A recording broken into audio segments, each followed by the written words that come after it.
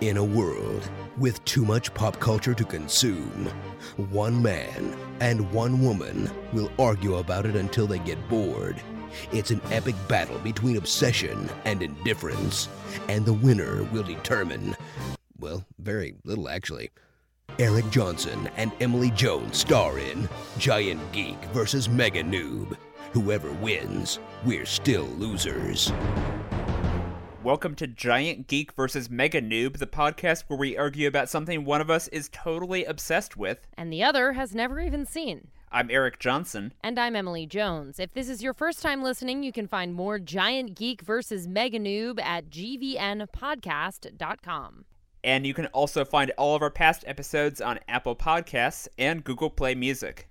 Today, we're watching What We Do in the Shadows, a 2014 film directed by Taika Waititi. It's a mockumentary about 4 vampires who live together in Wellington, New Zealand. Okay. Totally boring so far, normal. Starring Jermaine Clement, Johnny Brew, and Waititi himself. Although Eric and I are both huge fans of the vampire-related shenanigans on Buffy the Vampire Slayer and Angel, that's certainly true, we have never talked about this movie up until now. Maybe because you haven't seen this movie. I mean, yeah, that would be a strong factor. I mean, we didn't talk about Buffy until I started watching Buffy, so that's true. So yeah, this movie came out to extremely little fanfare. I feel like the people who saw this movie in theaters, I'm one of them, feel very passionately about it, and then everyone else is completely unaware that it exists. That sounds like really similar to me to Jermaine Clement's, like, the real reason he's famous, which is Flight of the Conchords, which, like, I feel like people who were into that and watched it were like are fucking obsessed with Flight of the Conchords and like think it's hilarious and reference it all the time, but like 90% of the universe is like, what even is that? What? What now? Yeah. So you, I assume, probably own this movie or something, but where can I watch it as the noob here? So if you have Amazon Prime, you can watch it for free there. Oh, awesome. Fancy you. But if you don't have Amazon Prime, if any of our listeners don't have Amazon Prime, you can also rent it from Amazon for $3, or Vudu, Google Play for the same price, or from iTunes for $4, because Apple people apparently just feel like spending that extra $1. I mean, as an Android phone user, that's my general impression of Apple people. You're not wrong. All right, so let's go watch this movie. We'll be back after this break. And we're going to spoil everything. Spoilers!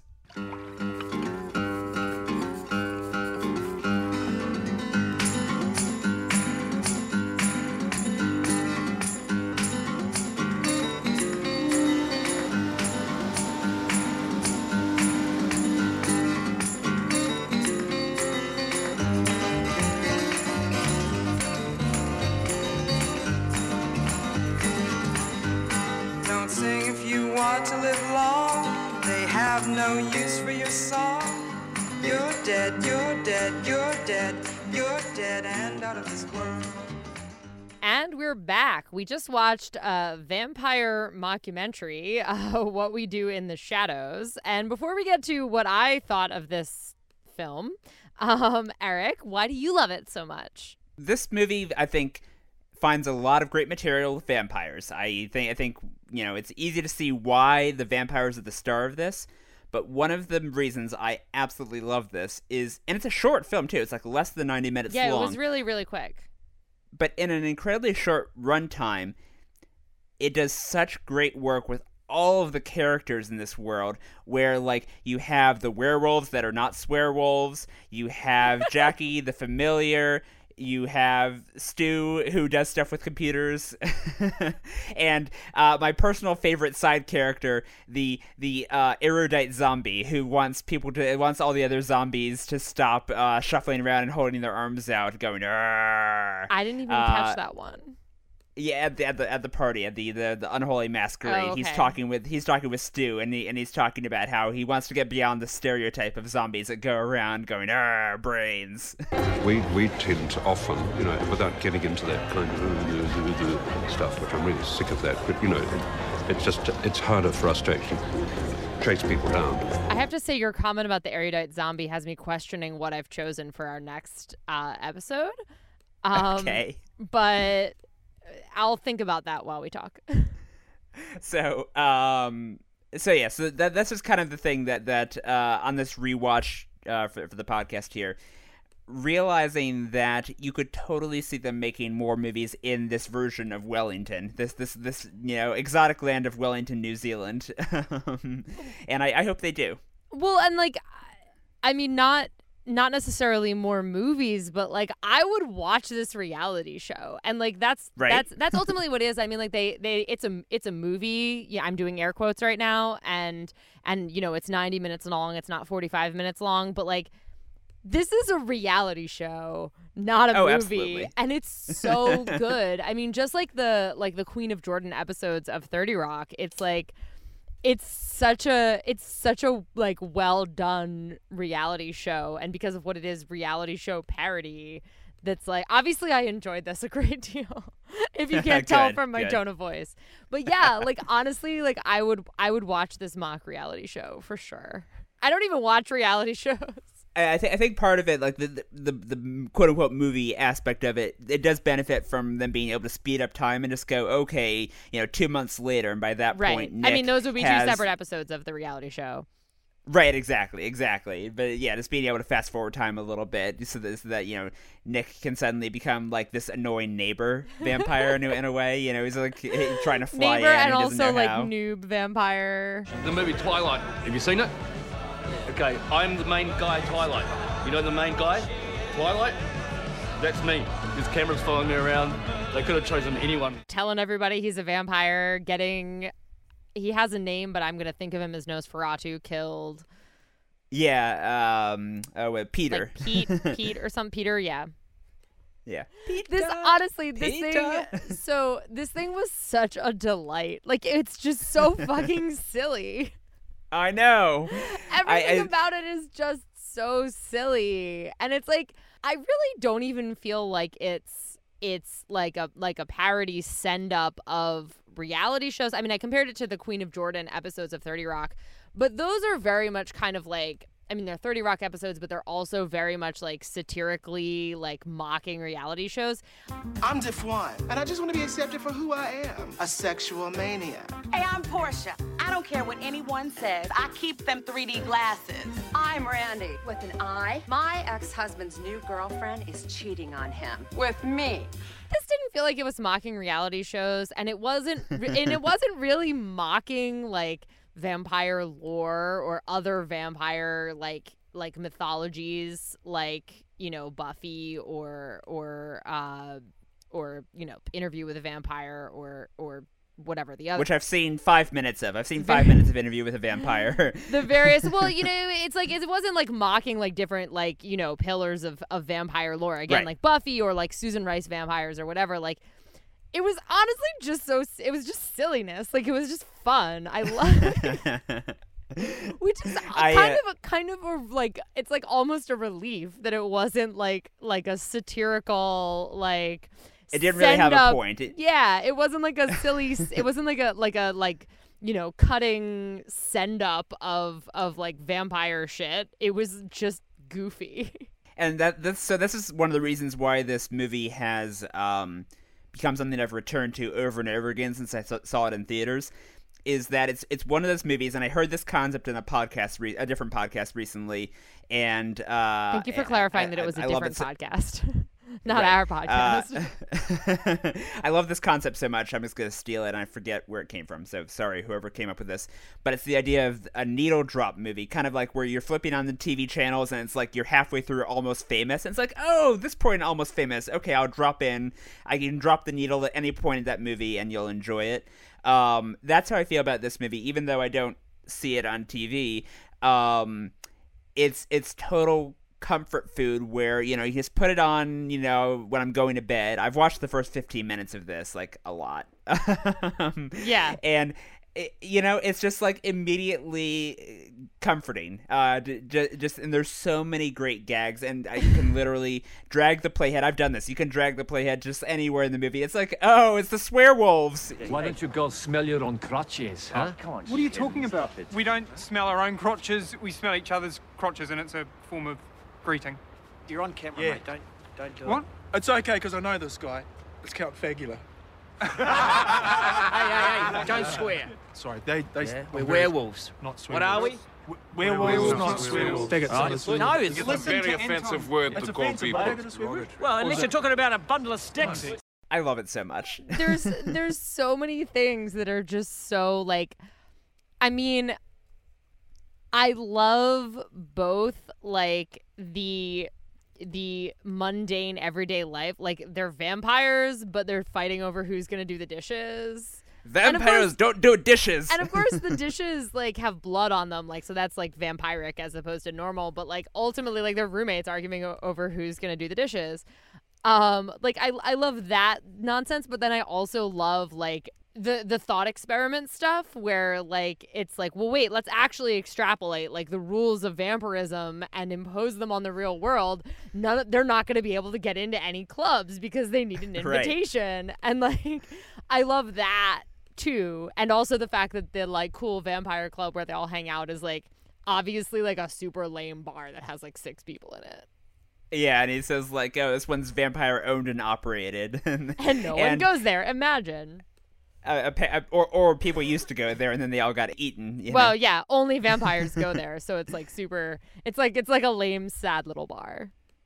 Like supposedly, I don't know this for a fact, but supposedly all the places they go in this are like real places in Wellington, like where they just got permission from, that bar just to be like, can we call you, say that you're owned by a vampire? Sure.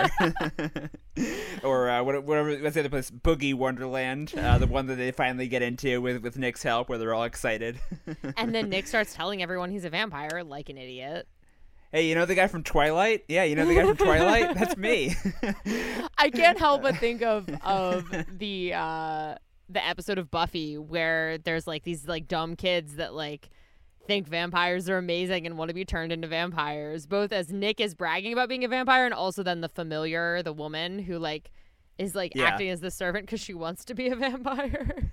I thought you were gonna say the episode Buffy Slayer of the Vampires, the documentary style episode that where who is it in the 7th season where he's following her around with a camera. The one where it's Andrew and he's doing like a weird like masterpiece theater in a smoking jacket bullshit. Yeah. It sounds like you're not a fan of that episode.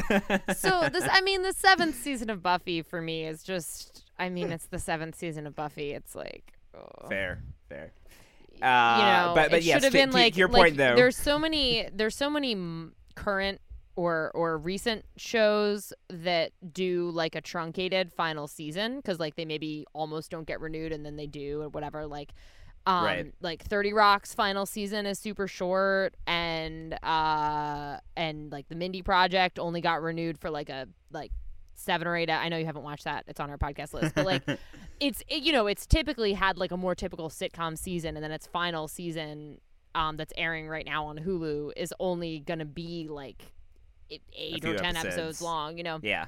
And that's one of those things that's like disappointing at the time when you're a fan of a show and it comes out, but then like in retrospect it's like, you know what, it's probably good that 30 Rock had to like wrap their shit up, trim it down, and like, oh my god, would Buffy have benefited from doing like a truncated like 10 episode final season, because that final season is just it's a little bit sloppy, but there's just so much filler.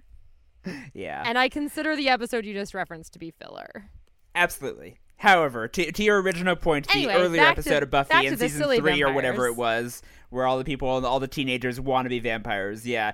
I thought that the having Nick turn when he did, when Peter attacks Nick and turns him, that's such a, I don't want to say favorite part of the movie. There's so much that I love, but I love how immediately like everyone hates Nick, and how everyone immediately loves Stu, where they say Stu is great. We really like him. At first, I wanted to kill him, but now I'm glad I spent the time to get to know him. Yeah, of course, he looks delicious with his big red cheeks, but we've all got an agreement that we're not going to eat Stu, right? Right. And then every time he comes up in conversation, they are all like so complimentary to Stu. This guy, this like Stu barely schlubby says dork. anything ever, but he does help them like learn how to Google and like video chat with their old servants in Europe and stuff. Like, yeah. Leave me to my dark bidding. Just leave me to do my dark bidding on the internet. What are you bidding on?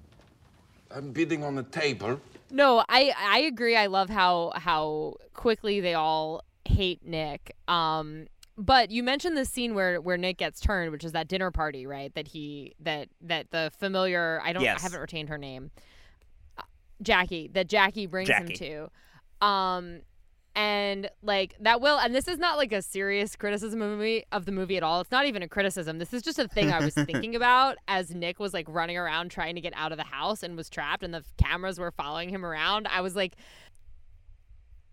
God, what an ethical quagmire for these documentarians. Like, and I'm sure it's one that they would have had to. This is such a journalist opinion of watching this movie.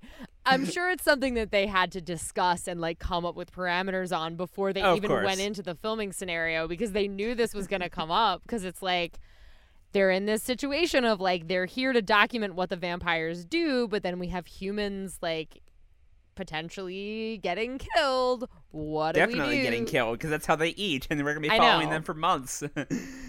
Yeah, well, it's also you have the shots of like the two little girl vampires who are just like devouring someone on the street. It's fine. Yeah. or of course later on in the very end of the movie where one of the cameramen gets eaten by a werewolf. Oh my God, I know. And the camera oh my God. I was kind of glad that happened though, because that was like, I mean, obviously that's like bound to happen. Yeah. And like that's the hazards of being a journalist. You just got to go into dangerous situations, you know. A crucifix isn't going to prevent a werewolf from attacking you. No. Needs silver bullets. Exactly. And they didn't bring those with them because they weren't expecting werewolves. Also, I love the like man on the street encounters that they have with the first time that they go out when they're trying to get in all the clubs, and they're like, oh, there's X number of vampires in this city. And then they just keep running into vampires. There's like the one who's like leaning up against a bus stand, just like casually drinking from this guy's neck, and the children. And it's all just like... There are between 60 and 70 vampires in the greater Wellington region. Obvious vampire. Yoli. Hello. John Thursday. He's a guy I used to work with when I was human. No, gone? When I was human. Yeah, he's gone. I've been draining him all night. I've been a very thirsty girl. I mean, it's so bad, but it's so silly. I love it. It's so silly. And let's see here. Yeah, I mean, God, I'm looking back at my notes, and like, okay, like I said, I've seen this movie a lot. Whenever I think about this movie, there's times where like I forget about amazing scenes until I like think about it. It's like, oh right, there's the scene with the police. That's the best part of rewatching a favorite movie. Oh, that reminds me though. I love the scene where the police come to the house and they like Jedi mind trick them and are like, you're not going to see anything unusual, and they don't. I will say my one like whoa fuck no moment with this movie was when they found the like random actual dog. Oh, and they were like, see this dog, it seems normal now, but apparently it attacked all these people, and like this is such a bad thing for humans and dogs. Like this dog is gonna have to be euthanized, and it's just like, I mean, yes, that's like logically what would happen like in a real world that had werewolves and there were mysterious attacks. People would find some dog, but like this is a comedy movie, and I'm just like, nope, that's not funny. Nope, not funny. Nope, not at all. I like where you draw the line, where it's like, you know, violent strangling and biting and murder and burning alive in a fictional movie. That's cool, but implied euthanization of a dog is like, whoa, hey, slow down. Okay, but I feel like So I know this movie is about vampires. So I've signed, and you know it's fiction, right? And I know it's fiction. So I've signed up for vampires doing vampire shit, and I know that that's going to involve vampires killing humans and turning some humans into vampires. And like, lo and behold, there's werewolves. So sure, people are going to get turned into werewolves or eaten by werewolves. Like, I don't know. I feel like that's all like accepted in this movie, and it's like. It's not like the werewolves killed a dog. This was like an entirely human and honestly not to me necessarily like necessary part of the story where it was like, oh, how do police deal with, well, we already saw the police and the earlier police scene was so funny. But like, I don't want to think about the idea that innocent dogs are getting euthanized for no reason at all other than that there are like werewolves in their city. I realize this sounds ridiculous. As I'm saying it, I'm looking at your face. I can tell that you think that I'm ridiculous as I say this. It's just, I don't know. It's one of those things that like it hits a little too close to home because like I get like that. dogs get euthanized all the time because I mean for all kinds of reasons, but one reason like that dogs often get euthanized is like, you know, oh, a dog bites someone and it'll often get euthanized, and it's like there's no acknowledgement of the fact that like maybe, you know, the person was like fucking with the dog or you know, right, the person was at fault. It wasn't actually the dog's, like it's often not the dog's fault, and it's a whole thing. Like there's like this big problematic like world surrounding, you know, euthanization of dogs because someone gets attacked. So I'm just like, I just feel so bad for that dog. It's terrible that it's getting blamed for this werewolf attack. Like, it's awful. That's so unfair. Think, okay, so obviously... This is like my one criticism of this movie at all. It's like, I really wish that they hadn't made this joke about a dog getting euthanized. Like, that's it. Everything else, I'm like, haha, it's fun, but... I think my line would be if they had shown it getting euthanized or something like that. I feel like that would have been too far for me. I wouldn't have watched the rest of the movie if that had happened. So I feel like, I don't know, I'm given the tone of this movie, even though I agree with you logically, like, yes, that's a really fucked up thing to say. In the context of the movie, I'm willing to look past that. Well, and it's one of those like, do I have a hard and fast rule about certain jokes? Like, no, but you never know when you're watching a movie and then all of a sudden someone makes a joke and you're like, whoa, fuck, apparently I am super not okay with that kind of joke. Like that was my entire experience of In the Loop, right? Like, was basically a discovery that like, wow, this whole movie is like a realm of jokes I am not okay with. I forgot about that. It's been so long. And it's like, I know that was like first season, but it was, yeah. But yeah, it's just like, I don't know, sometimes something happens in a comedy movie and you're like, ha, not comedy for me, okay, whew. But on to the next thing. 98% of this movie, though, I feel like part of like this podcast is turning into like the episode we did on the Bourne Identity where we're just like, wasn't it awesome when he did that? I know, and wasn't it awesome when he did that? Like, that's what we're doing right now. Well, I will say, so one thing I was thinking about when I was rewatching this now, the scene where Viago has brought his date back to the house and she's talking about her future plans, and then he's putting down all the towels and all the build up to all of that. So when I saw this movie in the theaters, there was like no one there. There was, including me, maybe 10 people in a theater. I have never heard 10 people laugh so hard in their life as at that scene with Viago's date, because I mean, if you just that one scene is a masterclass in timing, because it's all this build up. We've already established he lays down towels because he's really fussy and he doesn't like blood everywhere, and then you get because he's a 19th century dandy. Yeah, and the long line where she's going on and on about herself and her plans, and you just look at Taika Waititi's face, and it's just like this, like. I can't even put into words how amazing that expression is. And then, of course, the blood gets everywhere and he's freaking out. Every time I see this movie, I die laughing. I cannot stop laughing at that scene. Well, the best part for me was like, he has this whole like thing going where he's like the romantic one, right? Like, I mean, he moved to New Zealand for his, girlfriend, who by the way, I love that he ends up with her at the end of the movie. That made me so happy. Who cares about the age difference? I know. But no, he even though the age difference doesn't actually make sense. Oh, I guess he was already a vampire when he met her. Never mind. Right. Yeah. Sorry, math problems in my head. But anyway, no. So we've established he's a romantic and like he wants their like last moments of life to be good and whatever. And so like, and that's all, you know, his confessional interspersed with the scene. So it's like, it almost sets you up to feel like he's going to hear her story of all her plans that she has for the future and be like, oh, she has so much life ahead of her, and like maybe actually not eat her. Like it almost sets it up, not in like a hopeful way where you're hoping he does that. It just seems like a non. He might have a change of heart. A non-zero possibility. You know, he's not like the other ones that are so sinister. And then he like, and yeah, that expression that I can't describe on his face where it's like, it almost looks like maybe he wants to, but it's also just kind of like an awkward, like, it could be an awkward, like, I want to kiss this girl face, but instead it's an awkward, I want to murder this girl. I want to kill this girl. Yeah. And it's just like, no, I agree. Super funny. So, tell me what you do. What do you... I'm thinking about going to uni, actually. Oh, you are? Oh, university, yeah? Yeah, but after that, I'm going to travel. Yeah, really wanted to go overseas for ages, so I'm saving up and I'm going to go to Spain and Italy and London and yeah. Okay, excuse me, just put it there. Oh.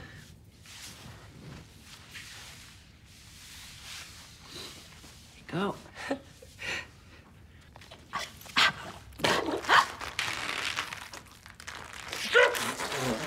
Shit!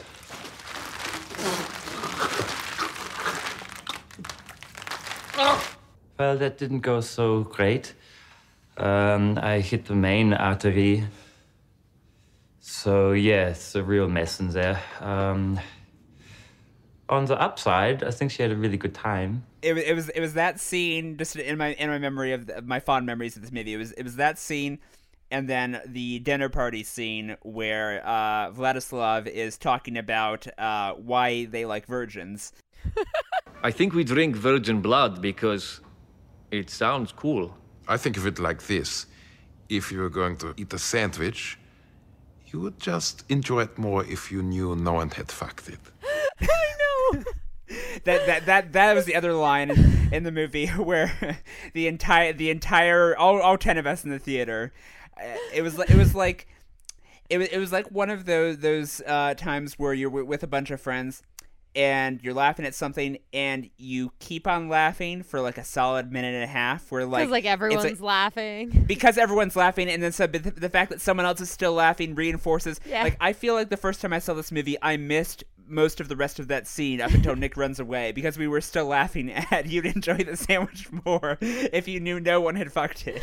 Well, and not to do the thing where you explain why things are funny, but in a similar way to the other scene we were talking about where you almost think that he won't kill her and then he does. It's like you just assume that the end of that sentence, you assume it's going to be like a full-on metaphor where he says like you'd enjoy the sandwich more if you knew that no one had like taken a bite of it before you or something. Right. Except of course that doesn't work fully because they're eating the people and they're not. So it's this one actually is an accurate metaphor, but it's also just like oh boy. It's deeply entertaining. Yes.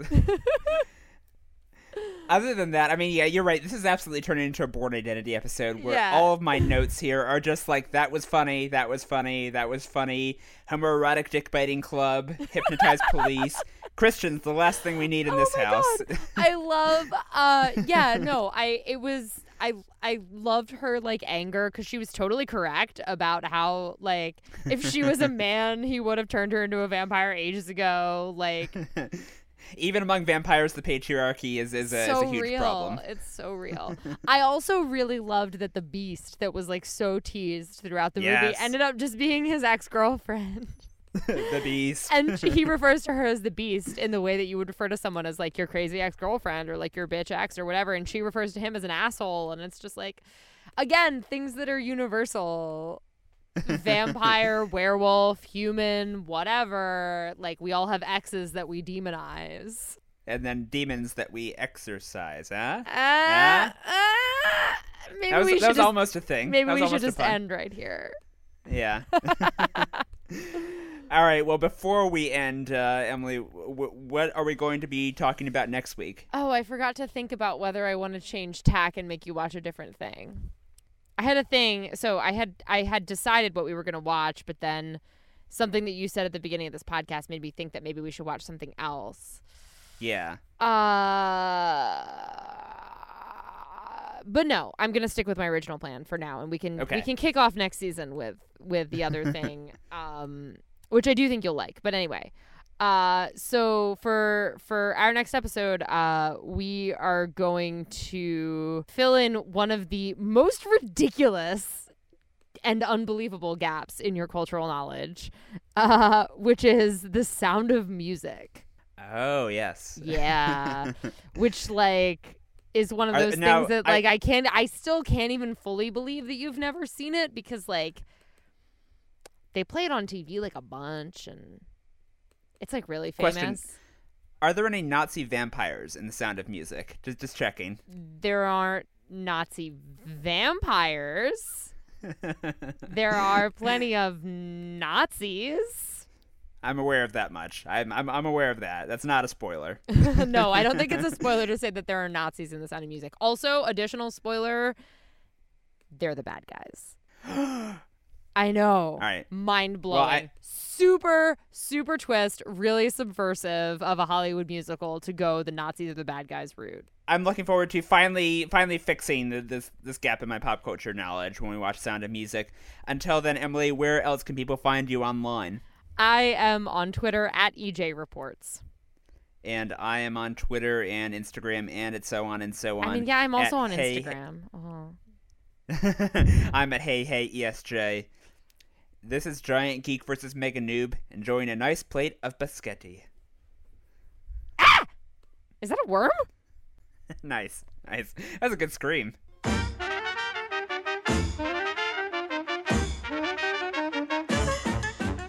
This has been Giant Geek vs. Mega Noob. For more, visit GVNpodcast.com.